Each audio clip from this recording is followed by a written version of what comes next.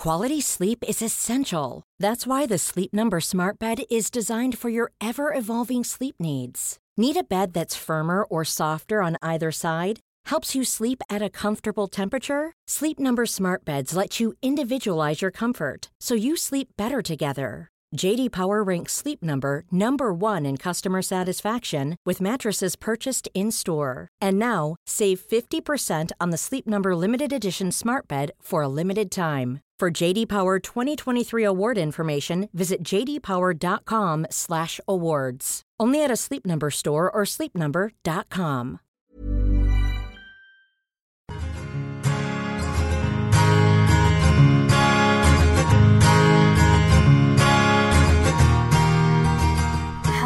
And welcome to another episode of the Inspired Table podcast. I'm your host, Jordana Levine, and today I'm chatting with a pretty woke, conscious man. His name is Blake Worrell Thompson. It was such a privilege having him on the show. What an eloquent speaker. You probably know Blake through his success in the fitness and personal training industry.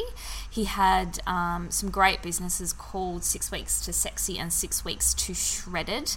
But in recent months, he's transitioned into personal development coaching. Now, if you've been following Blake through the years that he was in fitness, you wouldn't be surprised by this transition because he's always had the most amazing golden nuggets that he shares through his social accounts, and he's been weaving personal development into his fitness and training work for a really long time. So this transition isn't a surprise, but now he works with clients to help them break through their barriers and has a look at the things that are holding them back from having more success. If you've been listening to my new podcast show, The Middle, with my beautiful co-host Holly Azzopardi, you will probably notice that she name drops Blake's name all the time.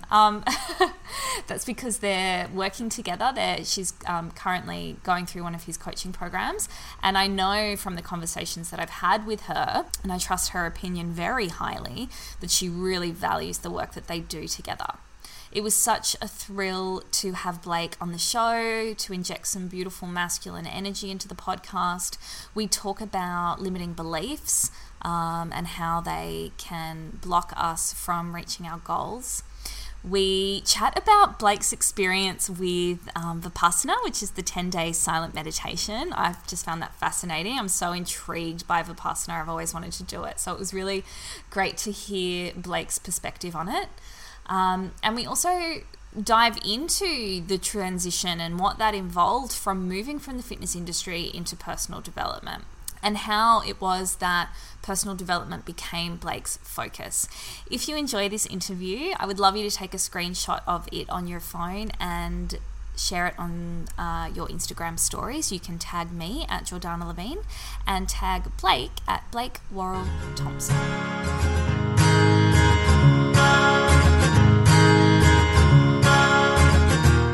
Why don't we start? Why don't you tell me where you're at the moment? Because I know you've had such a big shift in the last, 12 months. And it seemed really kind of seamless watching it all unfold online. But maybe you can kind of tell us the reality of that and how your life's done a little bit of a 180 flip. I love the whole seamless approach.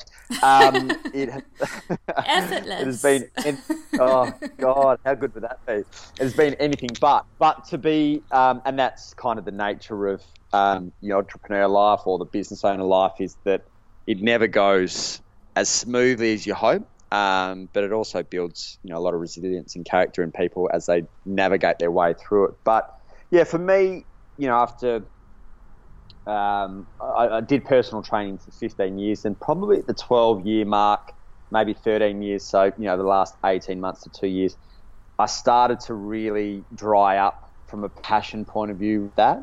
And personally, I think I was pretty lucky to, find a career in the first place at 18 that really I was passionate about, and, that passion maintained for 12 years. So, saw that through for 12 years, and then really started to, being in the personal development space, evolve myself. And as I evolved, what I wanted and the direction that I wanted to head started to change. So the nature, I think, of a good coach, in the personal training space is that they start to look beyond the four walls of, the gym and a workout and beyond nutrition and the role that plays. And for me, I was feeling a sense that I needed to go beyond that and start to have a bigger impact on people. And naturally what started to evolve there was that I wanted to understand human behaviour, how we go about things, and how to really help people break through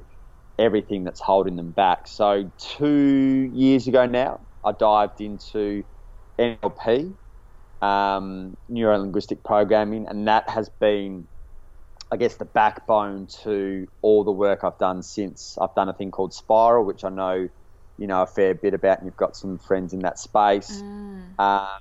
And, I'm constantly looking at ways to help support my clients and help them kind of overcome barriers that are holding them back from having more success, whatever that looks like for them. So, 9 months ago now, I shut down my business in Sydney, 6W2S, which, was a massive surprise for a lot of people. Yeah. Because I literally just shut the doors and didn't try to sell it. I didn't, try to kind of make anything of it. I just decided that it wasn't serving me anymore. And, to be honest, a number of clients who know me really well and have become good friends saw the writing on the wall a little bit earlier, and we kind of had a couple of chats of it. And then I just bit the bullet, shut it down, went and did Vipassana, which is a 10-day meditation, and then moved to Melbourne and looked to start kind of rebuilding myself in a way, and kind of changing my direction as well. So very brave is the first thing I want to say. I definitely want to talk about Vipassana, so we will get to that. But when you had made the decision to shut down SW2S, is that right? 6W2S. Yeah. I'm like trying to do the acronym in my head. Was that something that had been like tugging at you for a little while and you hadn't really kind of consciously made the decision? Or was it just like, yep, doing it, and then it was just a matter of time for how long it took to actually implement that? No, it would have been a 12-month process. And I think for a business owner, obviously you are in that space, is you play a lot of different scenarios out in your head. And for me, I had put thousands of hours into the business. And, at one point we really were kind of, the go-to program in the eastern suburbs of Sydney, which, anyone who knows the East knows it's a really competitive space for all things health and fitness. And we were kind of, up and about and the hot new kind of program. And then, I think for 12 months you kind of go, well, I've put all this effort in and it's just going to amount to nothing. If I close the doors, and then you've got this pride, this ego, all these stories that you play out in your head. So it was back and forth for a while. And then I think once the decision had been made, I felt like a massive lift off my shoulders, and it all kind of just happened a lot easier when I did make that decision. But it was getting to that point that was the sticky bit, and as soon as I made the decision, there was kind of no turning back. Yeah.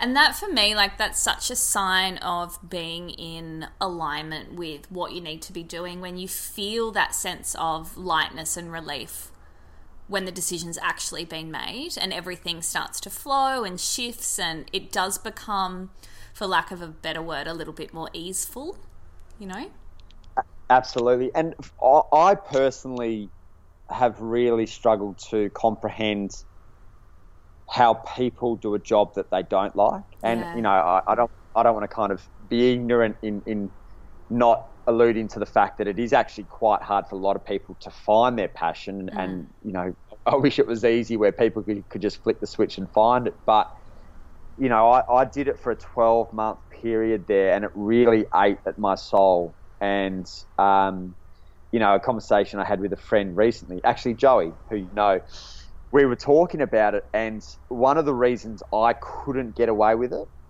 was because I was in front of 30 to 100 people every day, and they can kind of see right through me because, as the trainer, you're kind of facilitating these sessions.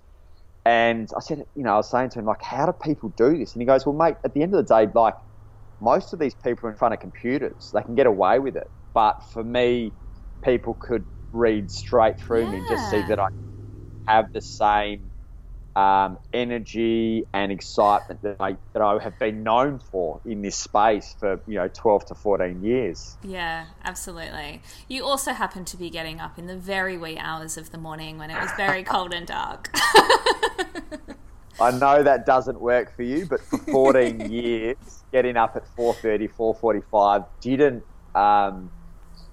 wasn't a problem because I anyone who knows me over an extended period of time knows how much I did love it. So when everyone's like, how do you get up at that time in the morning and how do you stay motivated? Well, when you're living on point and in alignment, motivation is there. It's not something you need to really cultivate. Yeah, you have your moments, but, I was lucky. Motivation was there through thick and thin. And, I think as a business owner, one of the things you do need is to be on point with passion and purpose, because you're going to have those moments that are pretty hairy, and if you aren't aligned and you're not really loving what you're doing, then you're going to find reasons to, shut down the business or choose otherwise. So that passion, purpose and alignment always kept me on point through, plenty of hairy moments. And I guess the other thing is, like you said before, like when you're in service with people and you're facilitating what was basically trying to drive motivation and passion and purpose for the workout or the goals they'd set for their health or whatever with these people, if you can't hold that vibrational standard simply by being there, then it's really hard for them to be able to tap into that as well, because you are the example, you are the leader in that space. Absolutely. And George, honestly, I was lucky enough to make really good friends in that space. And one of the things that really kept people coming back to 6 weeks was the culture that we had created. And, I think that's a collective group, but absolutely I had to lead by example. And in that last 12 months where I wasn't my best self and I wasn't on point, the culture started to kind of change a little bit. And I think, that's a byproduct of me not being all heart and soul into it. So it really was, a talking point and one that kept people in it and really vested was how good that culture was for the majority of the time that 6 weeks was up and running. Yeah. What I noticed with you from like way back in the day, and I don't know if you know this, Blake, but God, it must have been, I want to say 12, 13 years ago, maybe 13 years ago. My flatmate at the time, still my friend, was Naomi Wilson. And she used to train with you like way, way, way back in the day when I think you were working out of Rose Bay, I want to say, like somewhere on O'Sullivan Road. Does that sound right? Yep. Yeah, that's spot on, yeah. Yeah. And even back in the day, I noticed how much kind of personal development lingo you would weave into your social posts. And I thought it was very kind of up-leveled for the masculine community at the time, because there wasn't much of that happening, and not in the fitness space. So, and it's obviously evolved as you've evolved, but was that something that you were kind of brought up with, or is it something that you had to discover for yourself? No, it was definitely not something I was brought up with. And, anyone that kind of talks about who I was 10 years ago makes me cringe a little bit, but that's all part of growing up, I guess. And I've done a lot more growing up, I think, over the kind of last 2 to 3 years in particular. But for me, personal development just came hand in hand with personal training to a certain degree. And I also think, I've had some kind of pretty solid challenges in my childhood in terms of our family dynamic, and, that kind of stemmed into the 20s and still is a challenge now. But, I've grown up and got on with it. But it also gave me a sense of hope personal development did, and an outlet.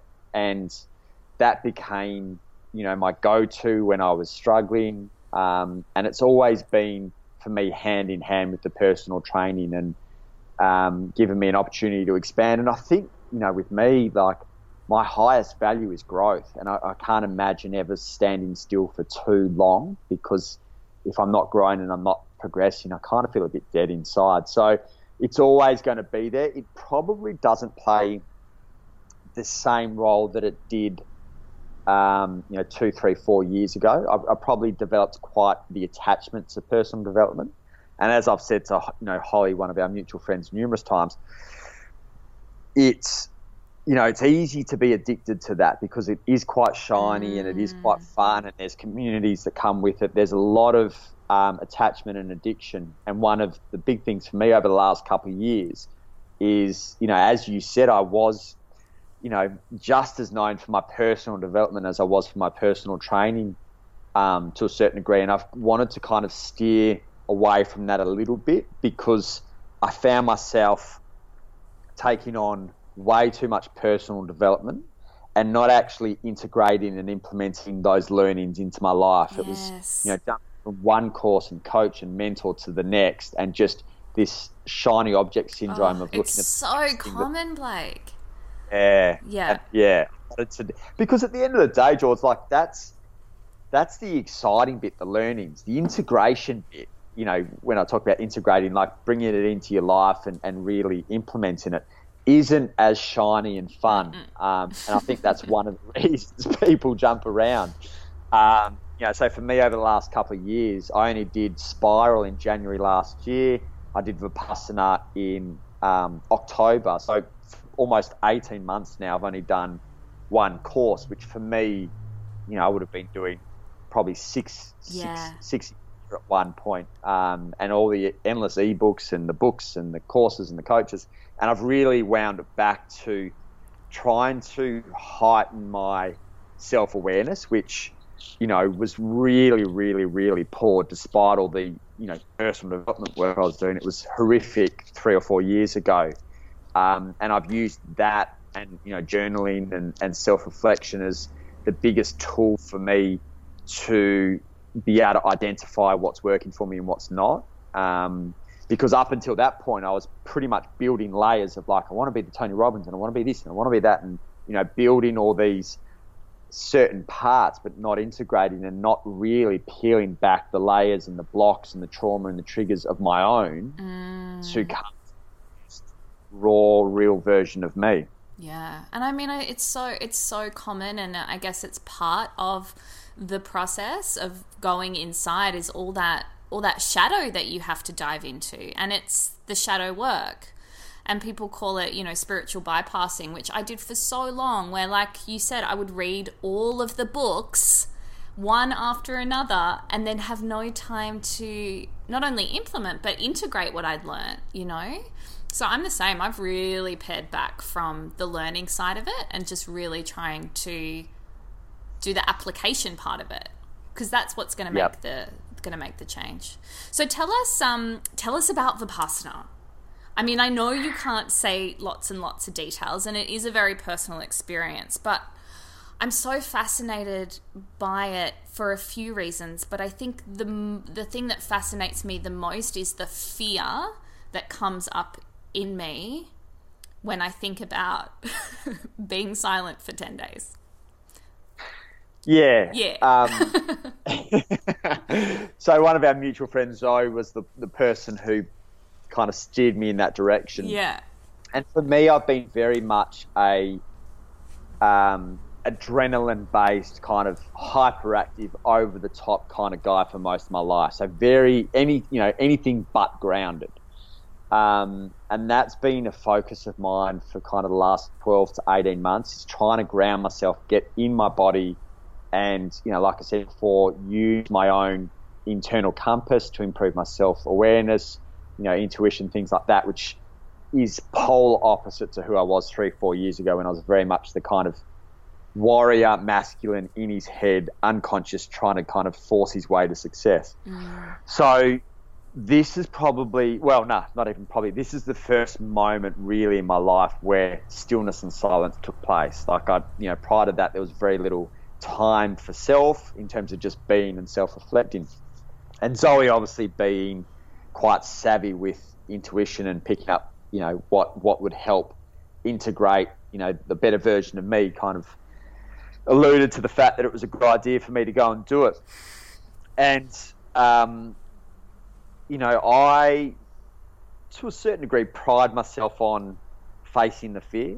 So when everyone comes to me and goes, Blake, oh my God, like, how did you sit still and be silent for 10 days? I can't do that. If they know me, they know that I am the exact person who is polar opposite to anything stillness and silence. Yeah. Like, it's not in me. So when everyone talks about how, they always need to be moving and doing this, I'm like, I get you. You still need to go and do it. Yeah. So, and more so than the people who are comfortable sitting still. Yeah, totally. So, there's a really good kind of quote out there that if you can't meditate or don't have time to meditate for 20 minutes, you need to meditate for an hour. Yeah. Which is the exact round kind of Vipassana. So I, in transition between moving from Sydney to Melbourne, went and did it for 10 days.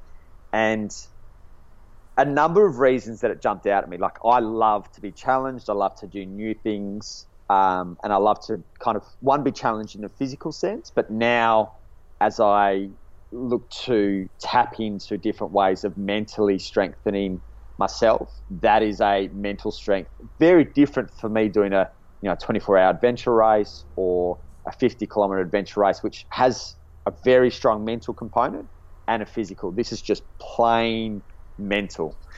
And it was the most challenging and insightful thing I've ever done. And I'm looking, to line up to do it again this year.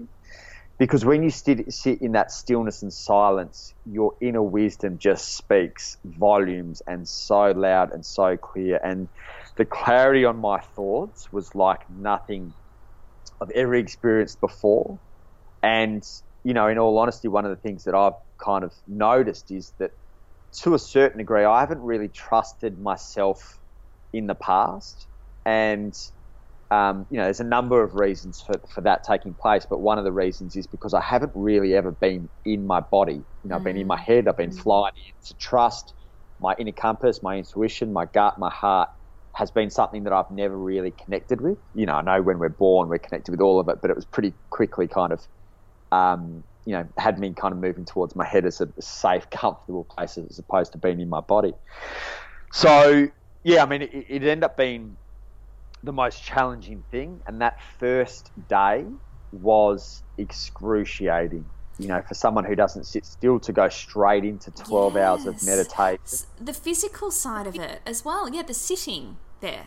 Yeah. Yeah. So I had to get back. I opted for a back support thing, which made a massive difference to my lower back because I had a bit of pressure there. So you can kind of get back support, but you are looking at, 11 to 12, I think it's 11 hours a day of meditation. And I remember on a lunch break, because it's silent. It's not only is it silent, but you can't make eye contact with anyone. So it really is just you and your thoughts for 10 days straight. And you can't read and you can't write. Well. Oh. Or can technically you? Speaking, no, you can't.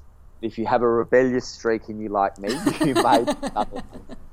So I want to fully respect Vipassana and everything that it's set out for. And I just have this streak in me that doesn't really like rules.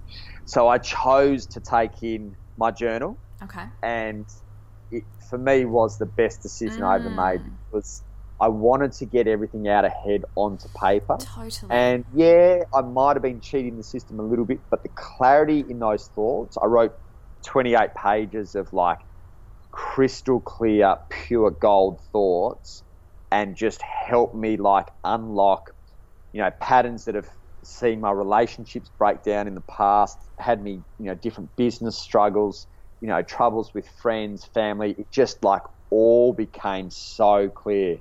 And in between the breaks, you'd go and do a 2 or 3 hour block of meditation at once, and then you'd go back, have breakfast, lunch, dinner.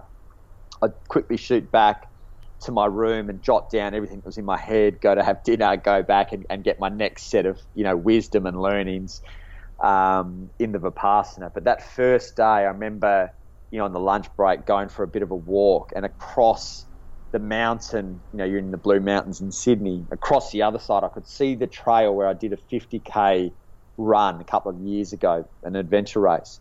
And I remember in that moment just going, I would much prefer to be over there running that 50 kilometres than going through what I'm currently going through. So if day one was the most challenging for you, where do you feel like you started to shift? Or did you? Was it all challenging?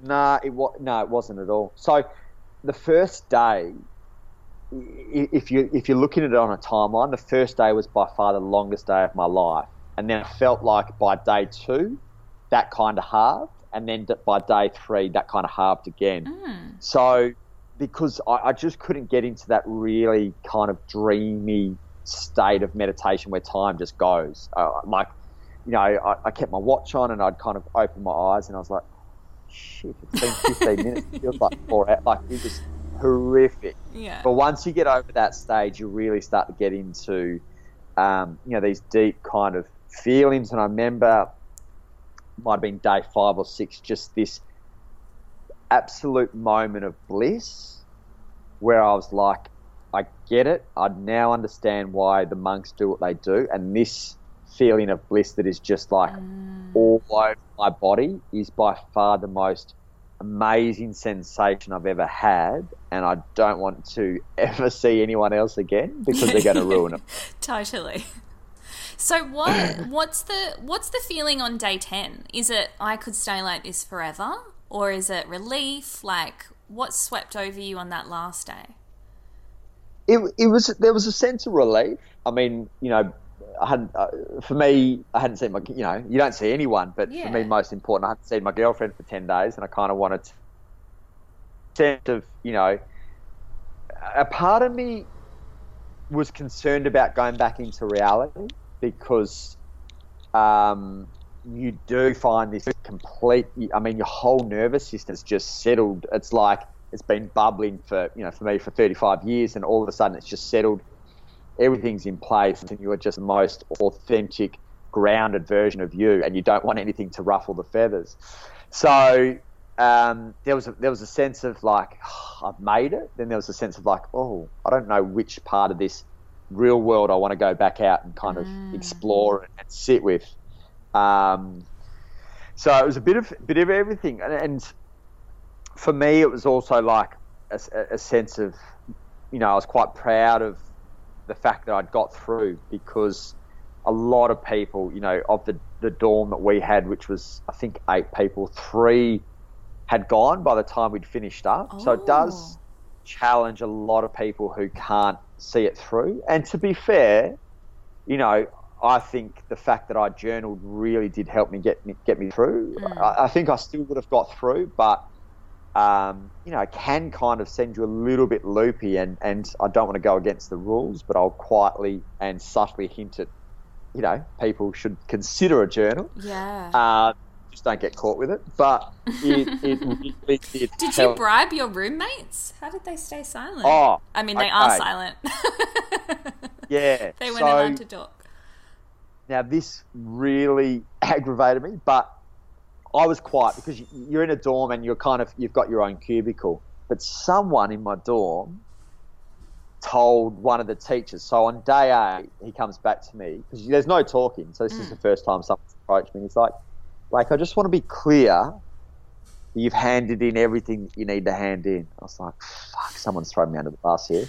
So after 8 days, I gave my journal in. But to be honest, by that stage, the thoughts and everything that I needed to take from that experience had kind of started to dry up. So I'd got it out. But yeah, that's pretty so average for someone thrown me under the bus. Not cool. I remember talking to Zoe after she'd just gotten back from a Vipassana, and she told me about all these amazing ideas that had come up on like day 4. And I said to her, I think the thing that would scare me the most is when I have that clarity of thought without being able to document it, is like remembering it on day 10 or day 11 when I get out and being able to do something with it. Like, it would torture me if I had this like real clarity and then didn't know what to do with it.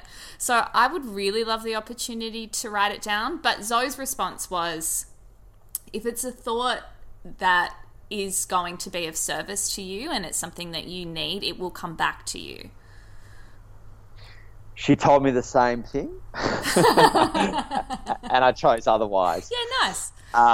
But yeah, and that would actually send me a bit spare, is like, oh my God, I've just had this amazing idea. It's day 4 and somehow I've got to sit with it for 6. Like, yes. I feel like I wouldn't be able to let that go and kind of move forward with other thoughts or other, learnings that want to come up and come out. Yeah. Because I'd be so fixated on trying to hold on to that thought so that I remember it for day 10. Yeah. So yeah, like I said, I know there's a reason that they ask you not to bring anything in, but I feel that the value I got from, sneaking a journal in and writing it all out was just absolutely phenomenal. Yeah. So tell me, have you been able to find a similar feeling and a similar clarity after, like on the outside? Not so much for me. There's so many things now that the adventurous kind of part of me that always wants to try something new is interested in everything: plant-based medicine, breath work, float tanks, whatever it is. Try something, I'll try everything once. For me, a big part, and it's probably the masculine in me, is like, okay, here are the 3 or 4 real strong learnings that came from that. I'm now going to go and implement and integrate them into my life. And when I feel like they're really integrated, I'm going to come back for my next set of learnings. So, 3 or 4 reoccurring kind of themes and thoughts that were so crystal clear in Vipassana, I then go, well, I'm going to Melbourne, I'm starting fresh. I do have a bit of time on my side. I really want to kind of lean into these, implement, integrate, and, where there's kind of blocks and trauma, etc., get those aside and kind of move forward with them. So, I'm pretty comfortable with that as a, don't take on another course or anything. Go and integrate these things that are coming from within you, not external, voices and forces that are trying to help you create stuff, but these deep, entrenched things that are coming from within. Go and implement, integrate, and when you feel you're ready for your next set of learnings, come back. Yeah. That's kind of been my thought process around it. Yeah. Well, something I did want to talk to you about, because I think it comes up a lot with all types of personal development work, and I'm interested if it came up for you, is this idea of our limiting beliefs and them holding us back from what could essentially be our potential, reaching our potential. And I know that you have a little bit of work that you do in the coaching space around accessing people's limiting beliefs and clearing them or releasing them. What kind of language would you use around that? Both, I tend to use, Yeah. So I guess it's about an awareness of what your story is and what your belief is, and then kind of cracking through that space. Is that right? Totally, you nailed it. So for me, I guess my path with that has been as challenging as any, and I think you've got to kind of walk the steps yourself first before you decide to implement or help others. And, as I've said a couple of times, I really was the most unaware, unconscious human just kind of floating around. And over the last couple of years, done what I can to really heighten that awareness and self-awareness.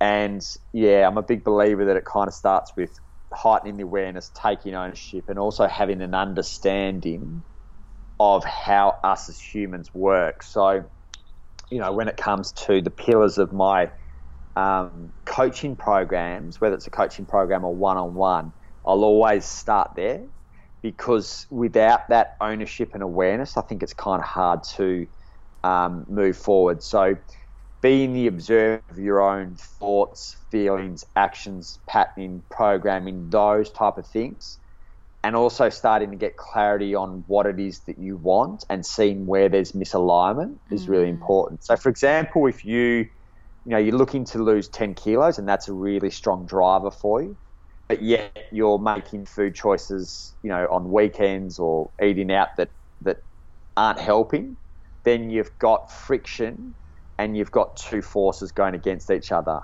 And that is where we start to kind of unpack it and make sense of why. And what I would have traditionally done, and what a lot of coaches who don't think do, is, finger pointing. Oh, you don't have enough willpower. You don't have enough, motivation. You're a procrastinator. On the surface, kind of, it isn't that too, it isn't too far from the truth. But on a deeper level and a deeper understanding, it's never about the motivation, the procrastination, the willpower, those type of things. It's always something deeper. So when someone works with me, the last thing I want to do is be that coach who's like, oh, you need to toughen up. You need more. Like, all I'm doing is shoving the guilt and shame and the judgment further down their throat that they've got because they aren't staying in alignment with their goal. And all I'm probably going to do is create disconnection where they're like, oh, shit, I haven't done my homework again. And Blake's going to tell me off. Like, we don't achieve anything with that. So my big thing around being the observer of your own actions, thoughts, beliefs, patterning is look at it with interest and curiosity instead of judgment, guilt, shame, whatever it may be. And, on the surface, people go, oh, so you're letting them off the hook. And it's like, well, no, if you think about it properly, I'm actually holding them heaps more accountable. I'm holding them compassionately accountable because we are going to stay with that habit, belief, pattern program until we've got to the bottom of it, till we've got to the root cause and we've cleared it. Whereas the old approach is like, oh, you're holding them accountable by telling them off. Well, not really, because you tell them off, they develop more guilt, shame, and then they go back with no sense of understanding of self, and we'll probably come back and tell you a lie next time. So it's actually a different form of compassionate accountability where we're like, nah, we're staying here and I'm not telling you off, I'm not telling you you've done wrong, I'm holding you accountable from a compassionate place until we've cleared this problem. Yeah, and from that space we can start to rebuild your level of worth and deservingness of what it is you're trying to create rather than shut you down for it. Yeah, spot on. I think that's gold. I've thought a lot. I've been thinking a lot about limiting beliefs in terms of, manifestation lately, like, what it is that you want to create, which is essentially what you're doing when you're coaching someone to reach a goal. And I've been thinking a lot about, because I'm a little bit obsessed with crime shows, Blake. Like, they're my they're my guilty pleasure, and I've been watching a lot lately that have con men in them, like someone where the whole story is about the con. And basically what happens when you're being conned by a con man is that they're building a reality for you to see and setting up parameters of what you think is the reality. Right? And I've started to realize that that's what we do with ourselves when we're trying to create something in the future, is we only see what's in front of us, and that can be a con that's been implemented by our own story or our own belief of what is possible. So it's like you can only create what you can see and what you imagine is in front of you. Do you know what I mean? Does that make sense? Yeah, so totally. And to take it a step further, you're actually only going, for most of us, not you, George, because you're on a different page, but for most of us, we're only going to create what we've already created. Yes. Because we create what's familiar. So if you want to create something new, you're going to have to change the story. And for most people, they'll never do that. And that's why change is hard, because the way that our bodies are set up is, homeostasis in terms of balance, wants us to just do what's familiar. So whenever you do something that's outside of that, your body's to a certain degree is going, hang on, come back to homeostasis. Don't stress out our system for a change. And it has these ways of, telling you about your beliefs, your patterning, your programming, finding ways to self-sabotage your success because it wants to bring you into what it knows as familiar and what it can kind of sit as, the homeostasis, the comfortable place, as opposed to creating change, which is bad for you, but your brain doesn't like. Your brain's not really interested in that. It's kind of more interested in what's familiar, what's safe, and what's comfortable. So to create something new going forward, you need to challenge the story that you're already telling yourself. And do you think that the coaching helps with that because you're getting a perspective that's outside of yourself? Like, is that what Absolutely. You feel your role is? 100%. And they know that, and I say it pretty early on, is most people in their initial stages, like when they leave coaching with me, I want them to have the tools where they can question themselves and feel empowered. They don't always have to go to a coach. But, I've said this to a number of mates and even, girlfriends and family even over the years, is they're like, so why don't you ask your friends for advice? And I kind of come back to a couple of friends I ask for advice, but not many. And there's a number of reasons for that. But a big part of that is when you're asking people for advice, you're often going to get conditioned advice. So you need to be able to ask someone for advice that doesn't have any attachment to you. So, for example, if, let's say you start date, I don't even know your relationship status. I probably don't need to talk about it now, but let's say that you start dating and you ask your best friend. It's undetermined, Blake. You ask your best friend what, he or she thinks. If there's any kind of conditioning around there in terms of she's worried about losing you as a best friend or, you're not going to spend the same amount of quality time, then her decision-making and how she plays that out is already going to be altered. So for me, when I'm asking for someone's advice, I don't want it to be conditional, e.g., if you do what's best for you, well, it's actually having a negative impact on me or our friendship. I don't want it to be, just a case of opinions, jumping, well, here's my trauma and my baggage. I'm just going to pass it on to you when you ask for your opinion. Yeah. And then I want it to be this neutral space. And to be honest, the best coaches don't necessarily give me their opinion. They're asking me the right questions which have me thinking beyond my current way of thinking and questioning my beliefs. Yeah. So that's, for me, the type of people that I choose to seek out when I'm looking for advice. And I think a really challenging one for a lot of people is asking your parents for advice, because you are a byproduct of your parents. 95% of who we are is unconscious, and most of that's created in the imprint period, so from 0 to 7 years. And the biggest influence in that period is your parents.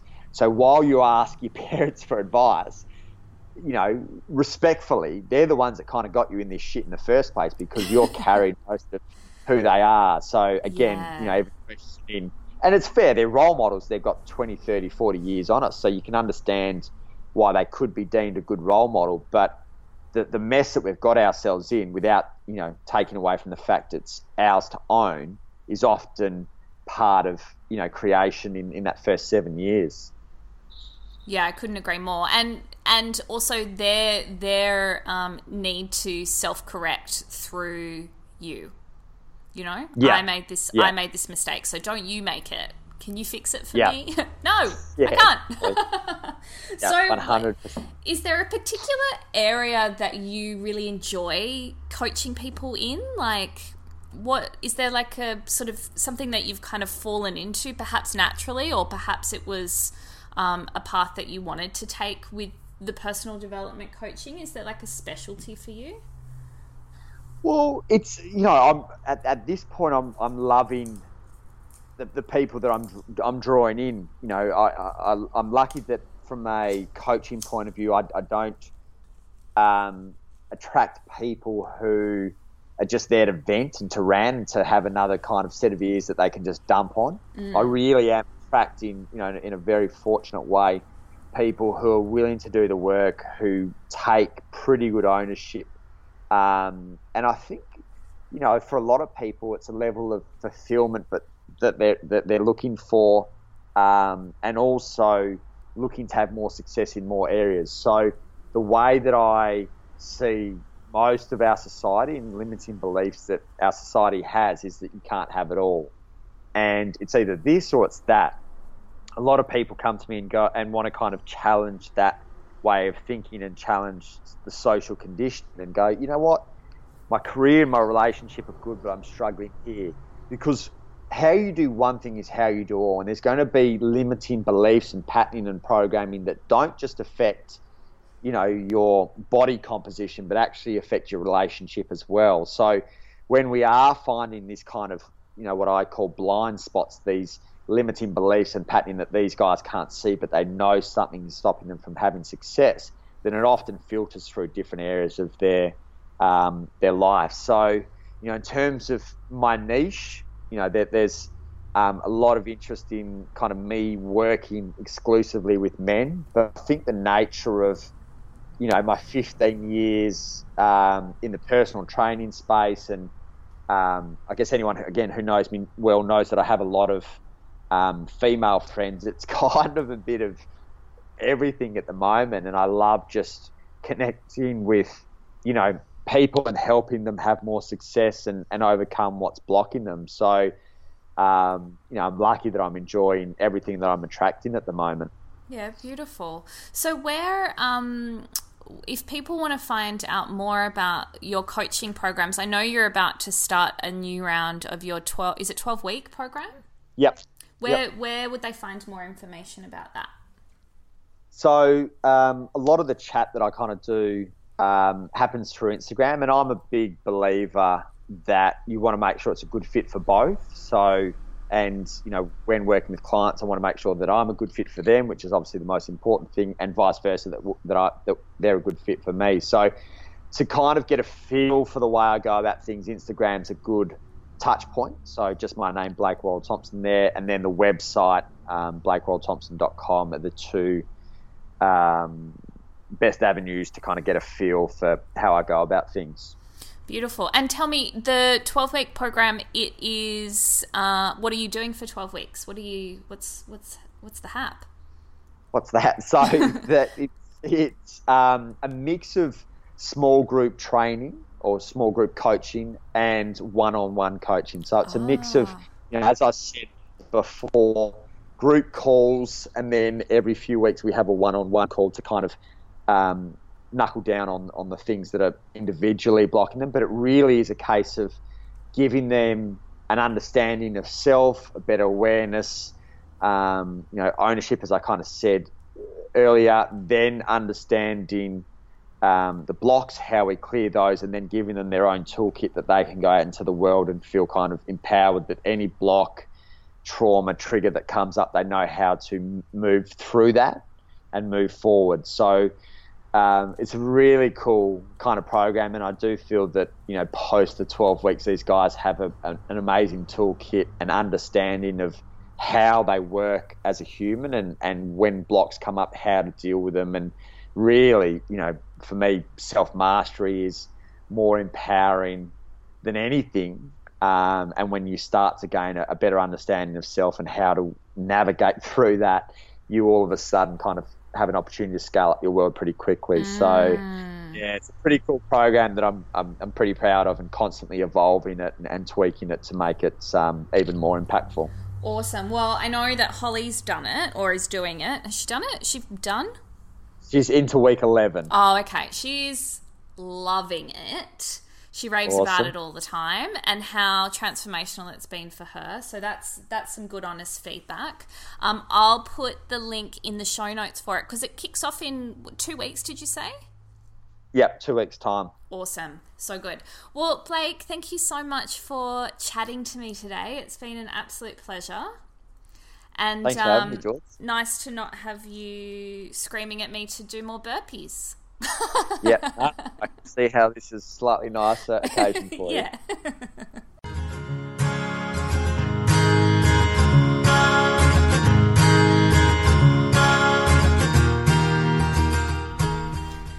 have you caught this week's episode of The Middle with my beautiful co-host Holly Azzopardi? If you haven't, this week we're chatting about conscious relationships. Yeah, we're talking about whether or not opposites attract, whether or not you need a spiritual partner if you're on your own spiritual journey. We also talk about Game of Thrones because I freaking love that show. And Holly guides us through her experience with breath work. If you don't know what that is, you're going to love this episode. Here is a little sneak peek.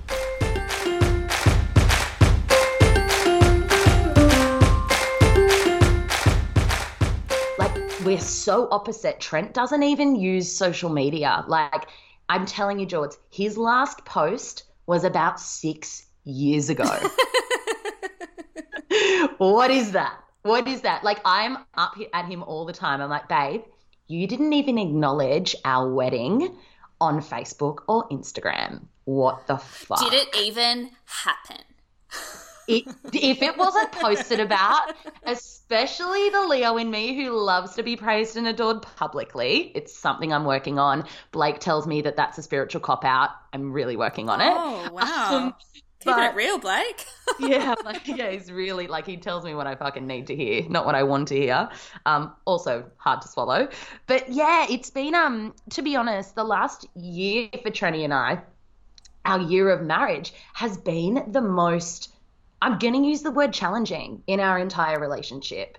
And I really wanted to kind of open this discussion around conscious relationship and around opposites attracting, because I get asked it all the time, George, how did Trent and I work when Trent isn't in the work? And I say that with inverted commas. And it's something that, to be honest, we have been, I should say, as a couple, really navigating that space of the last 18 months for me have been my biggest months of growth at a personal level and at a soul level in not just our entire relationship, but in my entire life.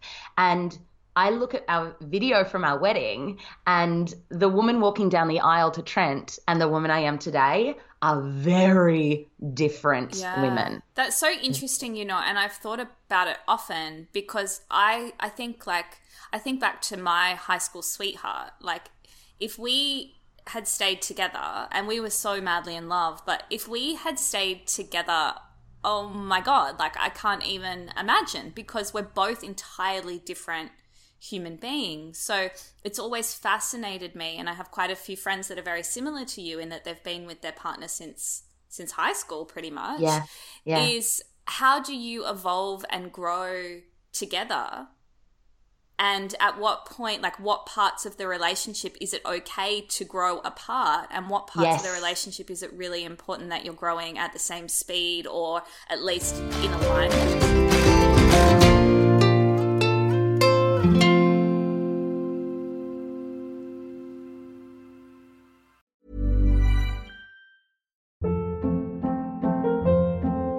Hold up. What was that? Boring. No flavor. That was as bad as those leftovers you ate all week. Keke Palmer here. And it's time to say hello to something fresh and guilt-free. Hello Fresh. Jazz up dinner with pecan-crusted chicken or garlic butter shrimp scampi. Now that's music to my mouth. Hello Fresh. Let's get this dinner party started. Discover all the delicious possibilities at HelloFresh.com.